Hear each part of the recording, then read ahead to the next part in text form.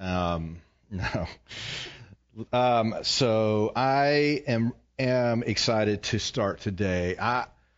We have been on a bit of a journey, I guess a pun intended there, for the last few months. And we entered into the pandemic. We were in the midst of an interactive study on the letters of the epistles of John, 1st, 2nd, and 3rd John, and we continued that, and we did a few other things. But last fall, we made a turn. We made a turn to begin talking about how do we process what we're going through, because church is not something that we do because it's cultural or because it's just what we're supposed to do. If the church is real, and if the people who claim to follow Christ are actually following Christ, we are different. We are changed, and we are constantly changing. And one of the old evangelism tools of my childhood was to tell people that if you'll follow Jesus, life is always perfect and rosy and happy, and Jesus makes all bad things go away. And it takes you a hot second to realize that is not the real gospel. And so as we started through the pandemic, we took on a lot of the struggles that the rest of the world was facing, but we faced them differently. So we began, and that turn began with the series we called Jesus is Essential. And then we began talking about emotions. And the reason we spent so many weeks talking about different emotions was to, one, normalize it, because Jesus experienced many emotions we don't talk about. But also we recognize that when we feel something, we cannot be driven by feelings. We have to be driven by truth. So even if we feel scared, at times we move forward even in fear. Even if we feel sad, we still keep moving even though we feel sad. Then we began talking leading up to Easter about rising up. This is the central teaching of Christianity that makes it different than every other religion available to anyone. And that is that the central figure of our faith rose from the dead. And not only rose from the dead, hundreds of people experienced and witnessed this. And while we talk about the crucifixion and the resurrection at Easter, early believers talked about it every time they got together because they witnessed it, they experienced it, it utterly changed them. Now, we are probably many of us excited about some of the news this week about masks coming off and things opening up and what feels like we're headed back to normal. But I will tell you, over the last year, the last thing I want to do is return to normal. I don't know about you. You may want to be returning to normal, and now you're going to have to endure the next few minutes with me until you can walk out of here. But I have no interest in returning to normal, because as much as we have not enjoyed this year, some of us, most of us, maybe all of us, life wasn't perfect before the pandemic. And the world is changing. The way people perceive faith is changing. The way people perceive followers of Jesus is changing. And while God himself never changes, we have to always be looking at the ways that most honestly and authentically reflect that. I appreciate what YouVersion isn't pulling up. I'm getting a message. You can, if you want to scan that QR code, I am told you can scan it from where you're sitting. You can pull it up and follow along with me, with my notes and everything, and some links to different things there. All right. Thanks, Jeremy. All right. I just forgot where I was going with that. But, Josh. I appreciate what Josh brought up about what's going on in our world. And the truth is, the world is in very much disarray. What's happening in Israel and Palestine, what's happening in India. There are communities in India that 1 out of every 2 people has COVID right now. We've heard about other nations in which they are running out of places to bury their citizens who are dying from COVID. The world is not feeling great. Now, I can tell you from a lot of the work that we're doing and working with other churches and working with other pastors, churches are changing. Some of you might be here visiting with us today because you feel things are changing and you're looking for something a little different.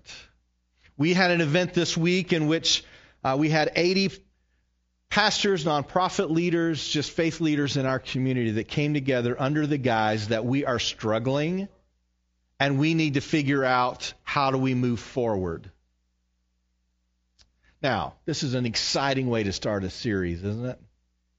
I bring all this up because one of the things that Scripture tells us is that regardless of what's going on around us, we can live strong. How do we do that? I've been telling you, you who have been attending Journey for a while, that where we're headed, we are in a transitional period, and where we are headed is somewhere that doesn't exactly look like where we've been, and we're not exactly sure what everything's going to look like when we get there, but we are reevaluating and reassessing what does the world need to see from the church, and what do we as followers of Jesus need from each other in this changing transitional time. So what I want to do is talk a little bit about kind of my background, what drives me, some of our church. If you are a guest, this is a great week to be here. Each week we're going to be talking about lots of trees. One of the reasons I believe is there is such an intermingling between humanity and creation. God gives us so many lessons just by looking at nature. Scripture literally tells us you can know God exists simply by going outside and looking at what He has created. It is amazing how complex and yet intertwined all of life is, as if there was a designer for it all. As we go through and look at some of these things, I want to weave together a future vision of what it looks like to be the church. I'll tell you, I'm not the only pastor doing this. Almost every pastor and almost every church in our community is wrestling with the same question, and they're addressing it in a different way. What I know about our church is that we are passionate about other people, about serving our community. We are drawn to authenticity, not to fakeness. And while that sounds good, lived out in life, a little bit of fakeness can smooth over a lot of relationships. But that's not what we're about. So I hope you'll follow along and come with me. I understand, and I want you to understand, that God is still issuing this call in Matthew 11, where He says, "Come to me, all who labor and are heavy laden, and I will give you rest. Take my yoke upon you Take my yoke upon you and learn from me, for I am gentle and lowly in heart, and you will find rest for your souls. For my yoke is easy and my burden is light." I stumbled across a tree in our community, and if you saw our kind of series intro that we put online yesterday, I shared a little bit about this tree with you. And if you have not been in Chattanooga long, this really is a fantastic city. We love living here. We moved here from Washington, D.C., and when we moved to Chattanooga, we have enjoyed our time here. We loved Washington, D.C. We lived there for a while. We were in Fort Worth. We love Fort Worth. We've loved all the places we've lived in. But other than growing up in our childhood, we have lived here longer than any other place in our lives. We love our city. It is rich in nature and culture and history. We love what God is doing here among the churches, among the believers. I'm excited to see where things are going. But I came across this tree. It's a willow oak tree. And if you've ever been to the Bonnie Oaks Arboretum, it is on Bonnie Oaks Drive. It's right next to the DMV. You have never looked at the Bonnie Oaks Arboretum as you've gone to the DMV, because once you know you're going to the DMV, you know there is no room for any other thought than a negative thought that's rolling through your mind, right? You don't stop and go, wow, that's a magnificent tree. You think, I got to get in and out of this place. This is awful. I hate being here, right? But right beside it is the Bonnie Oaks Arboretum. At one time was the Bonnie Oaks School. It was an orphanage that started post-Civil War, and it was open for children in the Chattanooga area for almost 100 years, up until 1984. There's one tree in particular that if you drive up, you may not even know what you're looking at, but if you know the history, if you know the backstory, if you know the significance of this tree, then it begins to kind of pop out at us and make us stop and question. It's a beautiful tree. This next slide is the willow oak, and it's hard to see there how big it is. This is the only tree in Hamilton County that's on the Tennessee Landmark and Historic Tree Registry. The only tree, and we have a lot of trees in Hamilton County. This is the only tree that's on that historic registry. It is a tree that was planted sometime just before the Civil War, and it's one of about 60 trees that survived the Civil War in the city of Chattanooga. It is said that after the Civil War, there were less than 60 trees in city proper. Next slide, you can see kind of what Chattanooga looked like following the Civil War. And the reason that was because wood was a natural resource that was necessary for the war effort. The Civil War was the last war fought on our soil. And they cut down just about every mature tree that was here in order to supply the war. There were less than 60 left, including, next slide, there we go, that one, including that one, the willow oak. Now, a willow oak tree is normally 60 to 80 feet tall. That's how tall they get, just naturally. This tree is over 100 feet tall, and it has a lot of unique features. Some I'm going to share with you on another week because there's a lot we can learn from this tree. But what I want you to see today is that while most of us want our lives to mimic the appearance of a beautiful, full, mature tree, don't we? We want to grow up and we want to mature and become adults in which people look at us and they go, wow, that person is magnificent. Look how full they are. Look how well shaped they are. Their life just, it's just, they've got it together. While that's the image of what we want, that doesn't just happen. And just because we say we love Jesus doesn't mean he's going to shape us into that tree. If we want to be that tree, we won't get there by accident. Now, there are some other amazing trees in our community. One I think I'm going to share with you next week is a record holder, and yet you probably don't know where it is or what it is. It is literally less than a mile from where you are sitting right now. I may share that with you next week. This willow oak has been here, and at least 6 generations of Chattanoogans have grown up while it's been growing. My guess is if I walked around the room and asked you how many generations of your family you can name by name, the vast majority cannot get past 3. Now, some of you, I know you love history. Some of you do the whole genealogy thing. You subscribe to genealogy websites, and you probably know 15, 20 generations of your family history. But the average person cannot name past their 3rd generation within their family. But this tree, it's been standing for at least 6 generations. What has it seen from, put that Chattanooga picture back up, from that Chattanooga and the Chattanooga we see today if we drive downtown? Over 150 years it has stood. That's great to hear about a tree that does that. But one of the reasons we're here as a faith community is because we, as the community of faith, have been around for over 80 generations since Jesus rose from the dead. And while our message gets co-opted and corrupted from time to time, the general message of the gospel has stayed true for 2,000 years. This is the message that gives a founding for life.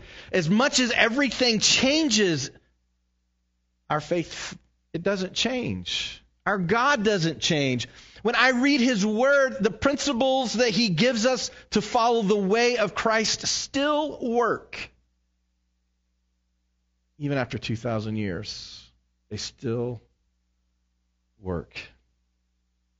This tree has survived because It was rooted. It was rooted in good soil. It was rooted in a place where it could get sunlight. It was in a place that has been protected. And today this tree wouldn't still be here if it weren't for those that have worked to protect it and allow it to keep growing. I'll share that with you another week. It has to be near a water source. There are things that must happen for a tree to become a record holder. And if you're going to be rooted in your faith, to grow and to be strong and to experience Christ in your everyday life and the Holy Spirit, as Deidre was just talking about, speaking not just in times past, but speaking in your life today, you must be rooted as well. For we as a church to move forward in this changing world requires a rootedness in us in which our foundation is strong and secure. The reality of that strong and secure foundation is not in question. The question is whether we ourselves are rooted in it. A little about me. We started Journey 13 years ago. 13 years ago? Is that right? Am I doing my math right? We started Journey 13 years ago, and Scott and Karen joined Deidre and I, and then many of you were with us from the very beginning, in which we were in great churches. Churches that are here today are still great churches, have great people in them, but we felt there needed to be a place for people to have easier access to Jesus. I have great friends in every church in which I've served. And yet there was a consistent problem I found in the churches in which I was serving. Whenever I would care for and reach out to people that were messy and their lives were just falling apart, and I would invite them to be a part of what we were doing, and they would respond, there was a mindset that you clean yourself up before you come to church. And when they came in, beginning the process of change, but yet not having fully come to fruition, there were eyes that would look at them like, why are you still this messy? This is for cleaned up people. Certainly not everyone in our respective churches felt that way, but there was a drive within us to say there should be easy access to Jesus, and we should work towards that goal. We should be a place where anyone can come, no matter what their background is, no matter what their sin is, because Jesus, that's how he operated. We coined a phrase that said, come as you are, and it caught on like fire. Still to this day, people talk about come as you are. And while as good as that idea is, my dad challenged me on that one day. He said, can I come in a coat and tie? And I said, Dad, we don't wear coats and ties. He said, can I come as I am or not? It's like, Dad, that's the way my dad is. Those of you who know him, he just stirs things up. But he was right.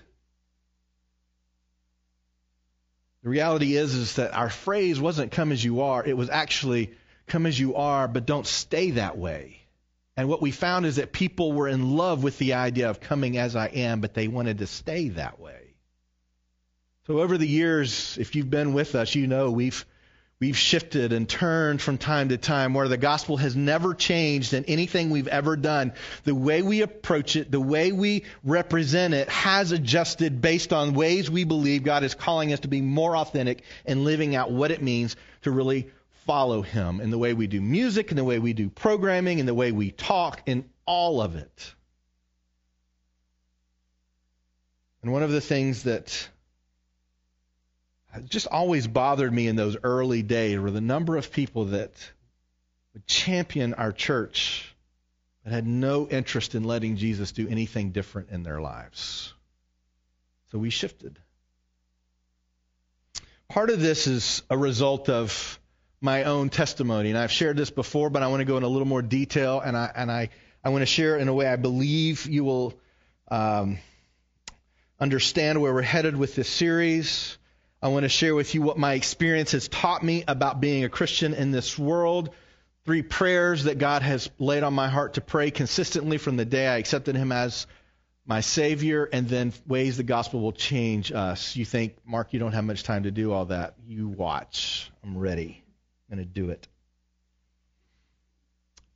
Many of you know my parents. They helped us plant this church, and they live in Knoxville. They drove down every weekend for several years and have been really some of our greatest cheerleaders throughout this. As the trip became harder and harder, they eventually stopped driving down, but many of you still keep in touch with them, and I know that means a lot to them, and they mean a lot to you, and that means a lot to me.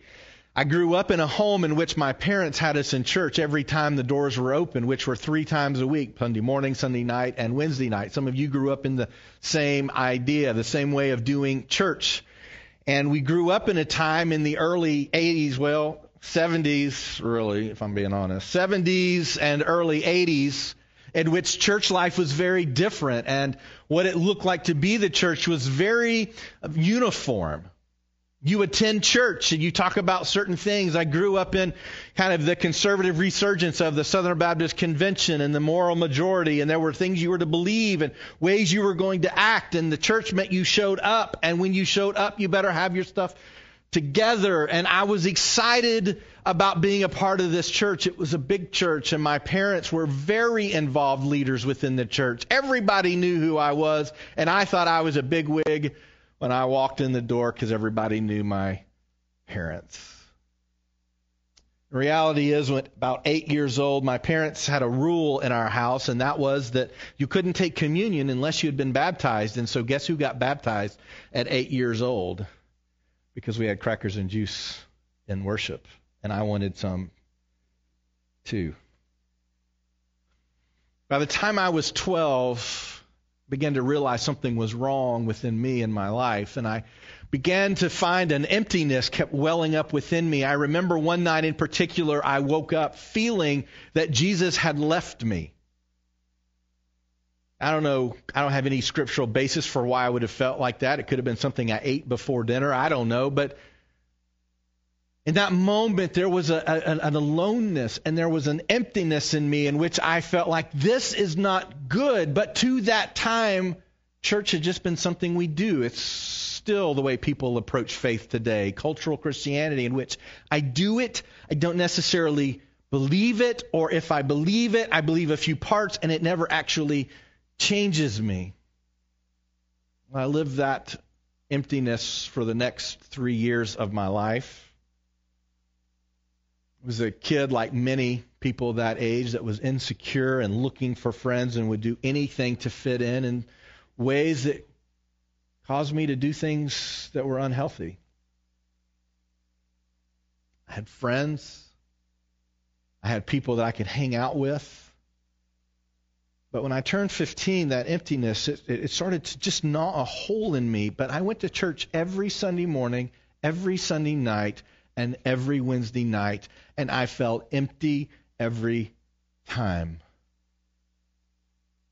Things began to fall apart with my friends. I remember one day we were in PE, we were walking the track, and one of my friends came and started picking on me, so I picked back, because that's what you do when you're a high school kid, you pick back.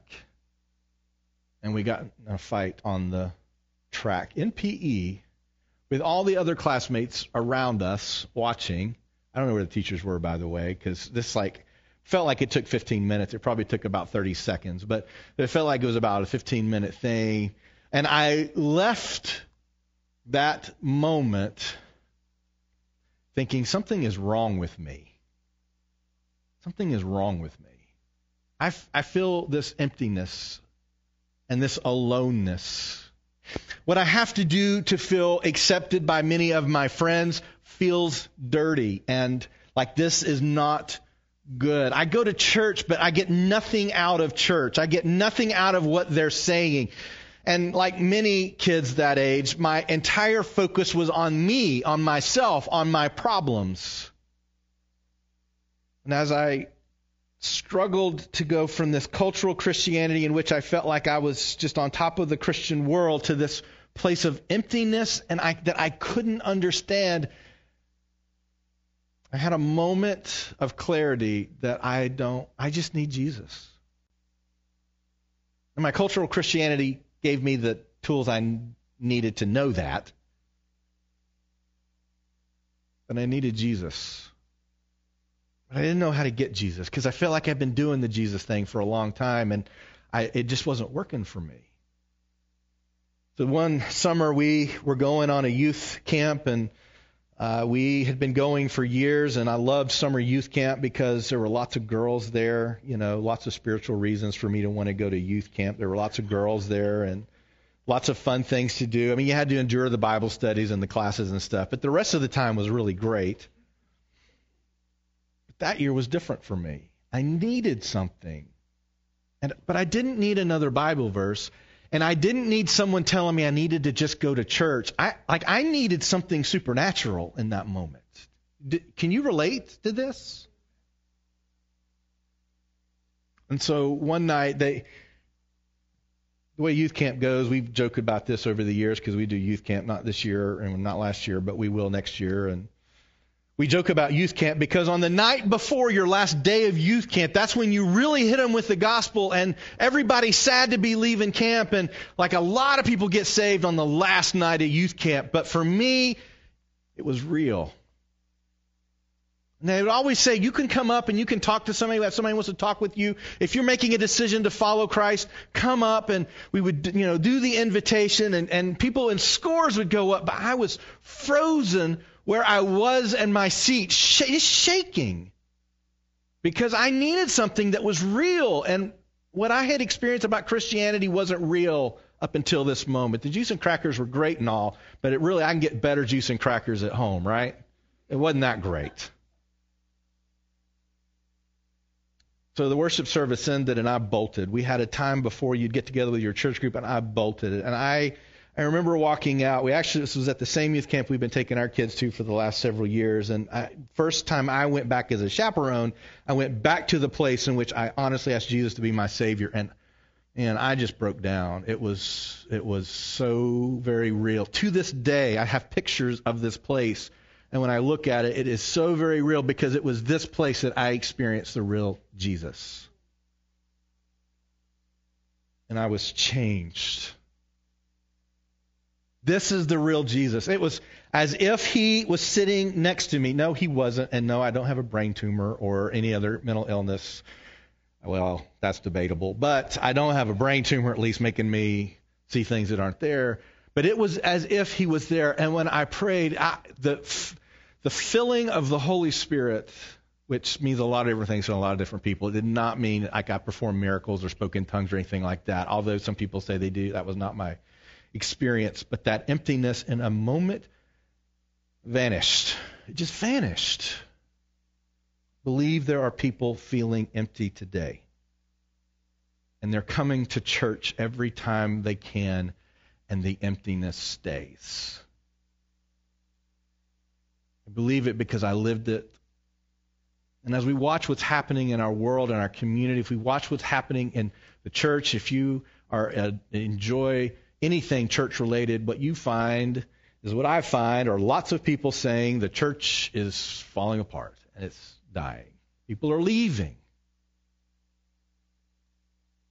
I do not think that is the message of the gospel for our season. Yes, there are people leaving. Churches are looking different right now.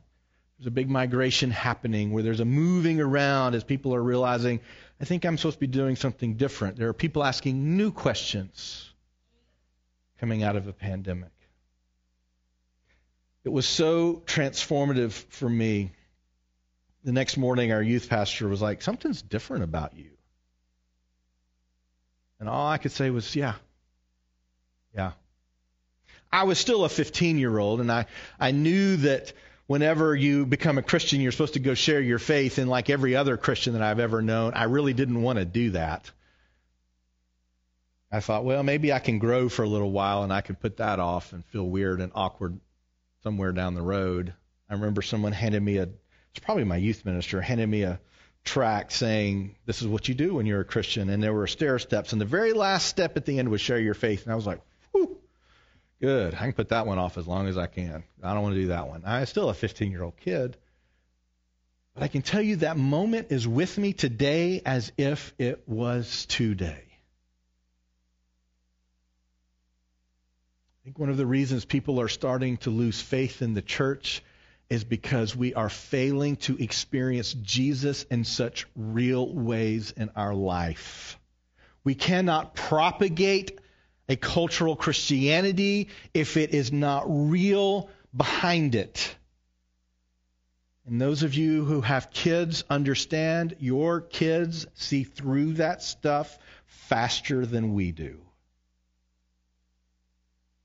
They're struggling with the world in which celebrity Christians are deconstructing their faith and saying none of this stuff is real, and they're taking it in and they're soaking it in. What does it look like to be the church in this time? Some of the young pastors that we're working with are reporting that their number one problem in their church right now are young people that are struggling with the deconstructing of their faith by celebrities. Why they shouldn't believe.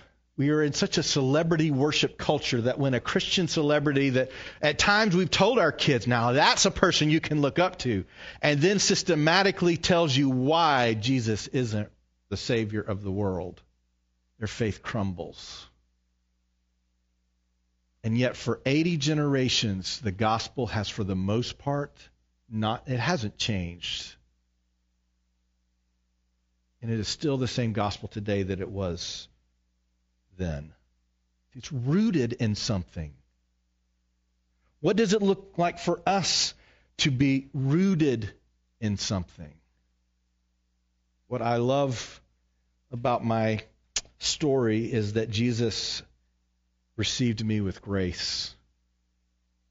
He looked past all my struggles, all my attempts to fill this hole, and he said, I love you and I want you to do life with me.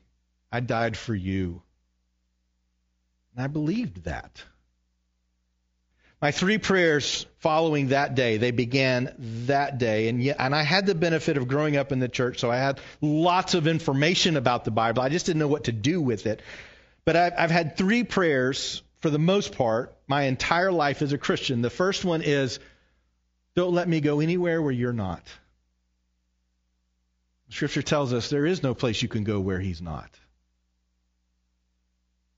Second prayer was, don't let me do anything that you wouldn't want me to do. And I'll be honest, he hasn't exactly answered that prayer because I still struggle with temptation like everybody else does, right? And don't ever let me sin, God. I mean, that's a wonderful prayer and sentiment, but it takes a lot of work and self-reflection and prayer for that to happen. He doesn't just make it go away. And the third thing I prayed was, let me do something meaningful for your kingdom. I don't care what it is. I don't care where it is. I don't care if anybody knows what I've done. But I want to do something significant for your kingdom, in which he has never asked or called me to do that because he did what was significant for the kingdom. I just get to enjoy it, right? Those have been my 3 prayers. This is my experience. This is what is going to kind of guide our time together over these next few weeks. The next few weeks are not going to be quite so introspective and me talking about me so much. I want to get down to what does it really look like to be rooted in this time and in this place and in this world. But the first thing in my experience about life is this, that number one, life can be hard. Interestingly, those are the best times for someone to look for Jesus. Life has been hard. And right now is one of the best times for people to be looking for Jesus. What will we show them? What will they experience as a result of how we live our lives? Are we full of joy? Are we always down? Are we a people that are making sure you know we don't agree with you? Or are we a people saying you belong with us? What does it look like if we're really going to share Jesus? Because life is hard. Second thing in my experience is that Jesus is real. And you can't really disagree with me because it's my experience, right? That's the way our whole culture analyzes everything. Well, my experience is what is true. Well, my experience is Jesus is real. So you can't argue with me. Hey, I can play that game too. But Jesus is real. I experienced him on that night. I've experienced him in our family, in my marriage. I've experienced it as we go through church and we struggle through what does this look like. Jesus is real. Scripture tells us Jesus is real. Well, we would expect that, but it's the way Scripture tells us that he's real. Like, you can't help but look at a sunset and see that there's something bigger going on than you.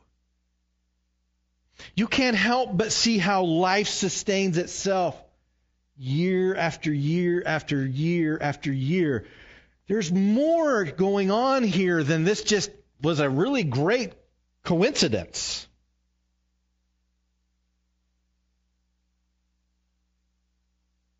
Psalm 19:1 says, the heavens declare the glory of God. The sky above proclaims his handiwork. We see it in the beauty of life. We see it in our relationships with other believers.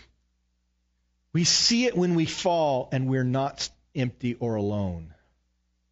We see it when we fail and Jesus says, I'm with you. We see it in answered prayers. We see it in relationships that are restored, marriages that are made stronger during difficult circumstances. We see it in the fruit of knowing God's Word when we live it out and we see not just the pieces but the whole lived out. It still works. I've told you before, we see it in this world's infatuation with the supernatural, whether it be a horror movie or a book or a story. We are infatuated with the supernatural. Where do you think that comes from? If not the supernatural God calling to us regularly. Paul believed this so much, and I echo his sentiments so much in 1 Corinthians 15, where he said, if this is not true, we are to be pitied more than anyone else on the face of the planet.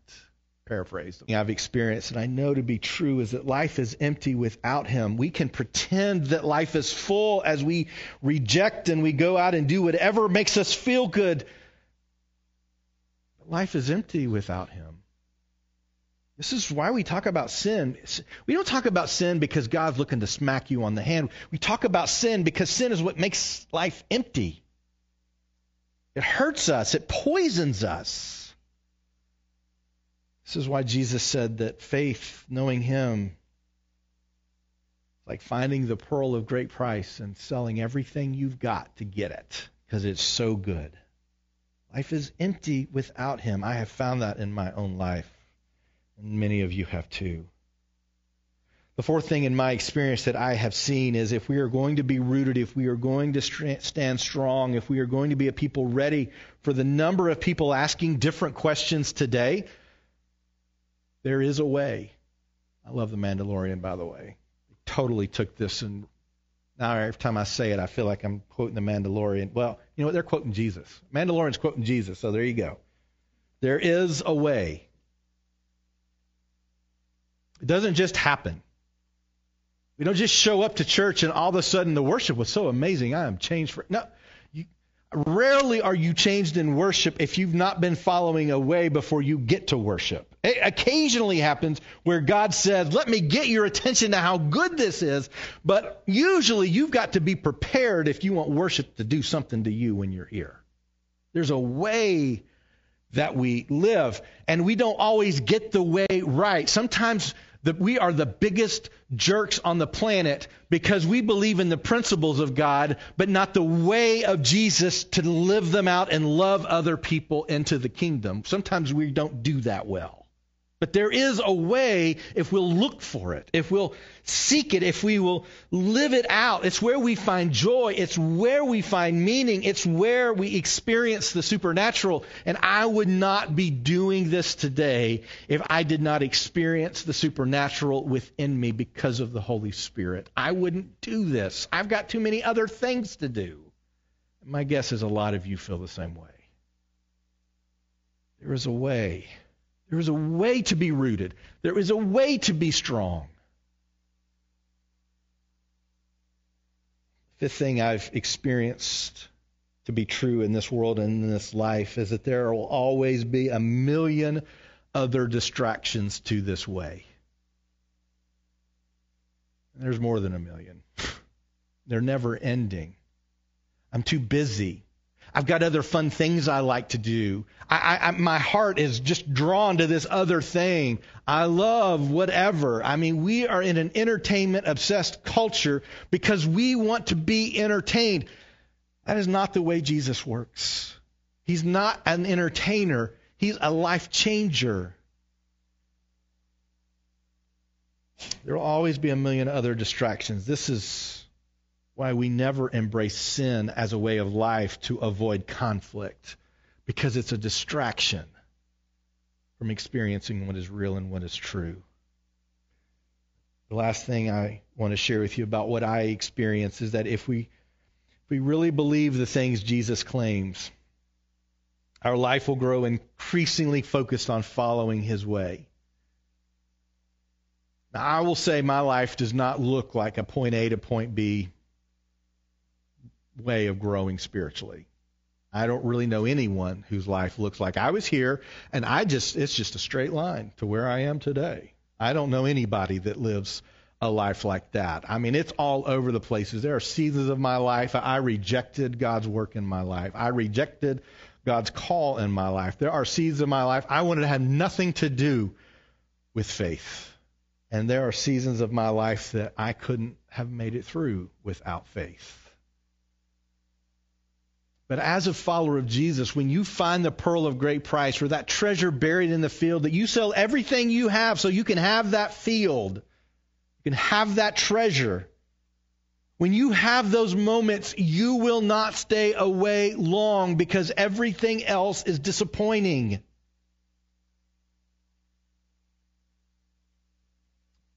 This is our core passage for this series. It comes from Psalm 1, the first 4 verses of the first psalm written by David.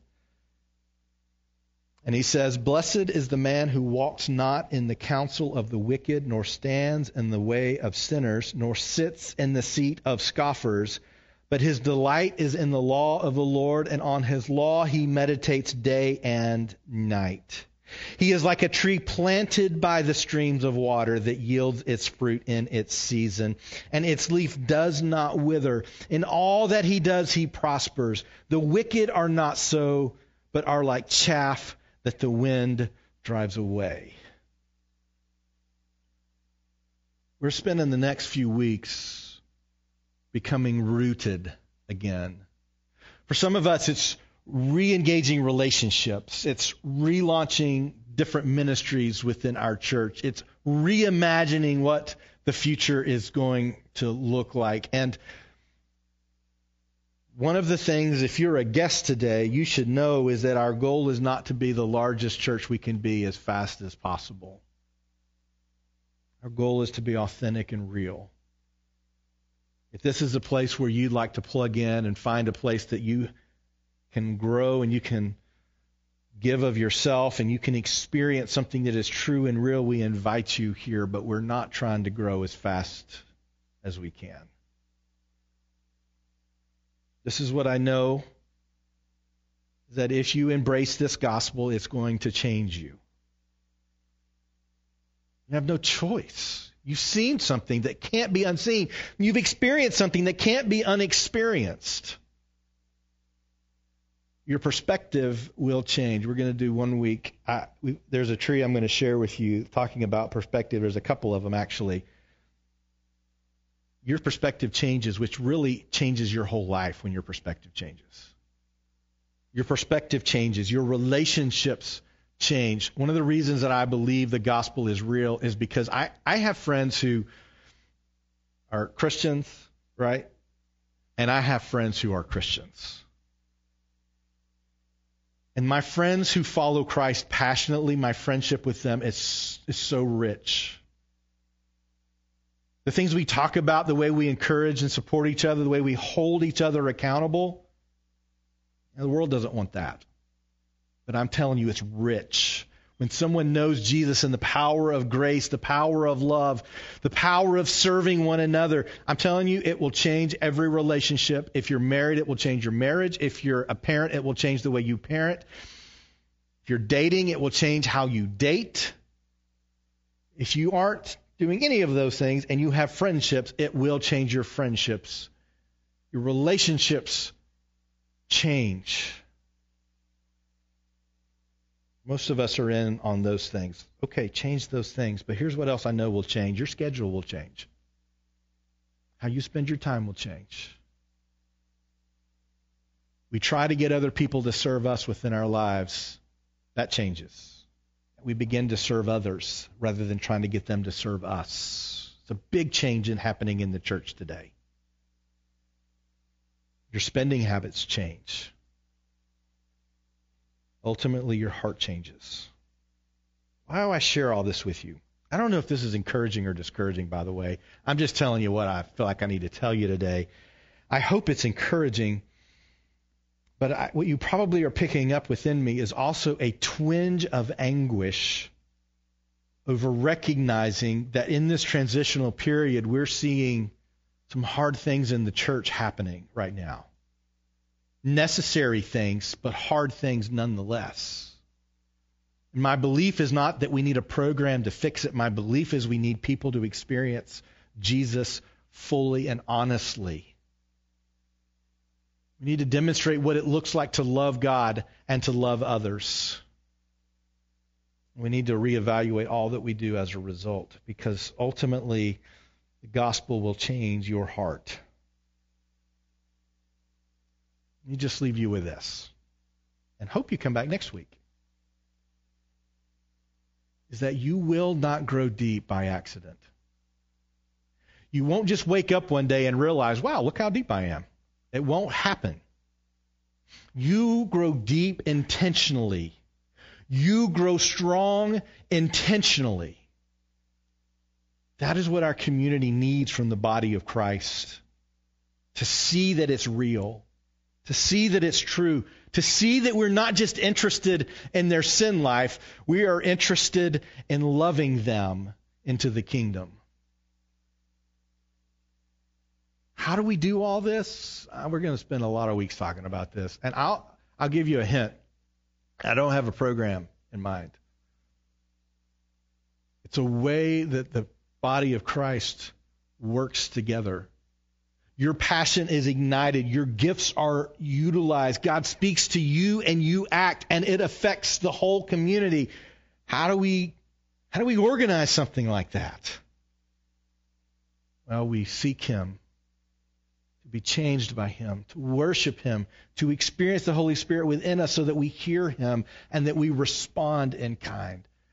If you're looking for that kind of a place, that is where we're headed. And let's spend the next few weeks talking about how do we get there. Let's be rooted. I believe, just as David says, we will grow strong and we will prosper as a result. Would you pray with me? Father, God, I thank you. In the midst of all of my cynicism and poor behavior and trying to fill an empty hole with all kinds of other things, you are consistently still reaching for me. I thank you that you changed lives today just like you did 2,000 years ago. Father, I pray that as we are re-engaging in the world and we are moving forward and what we hope is a post-pandemic world, God, we will not just go back to the way we were, but you will draw us into something more and something better. And I pray that our city will see the body of Christ as something that is powerful and strong and desirable.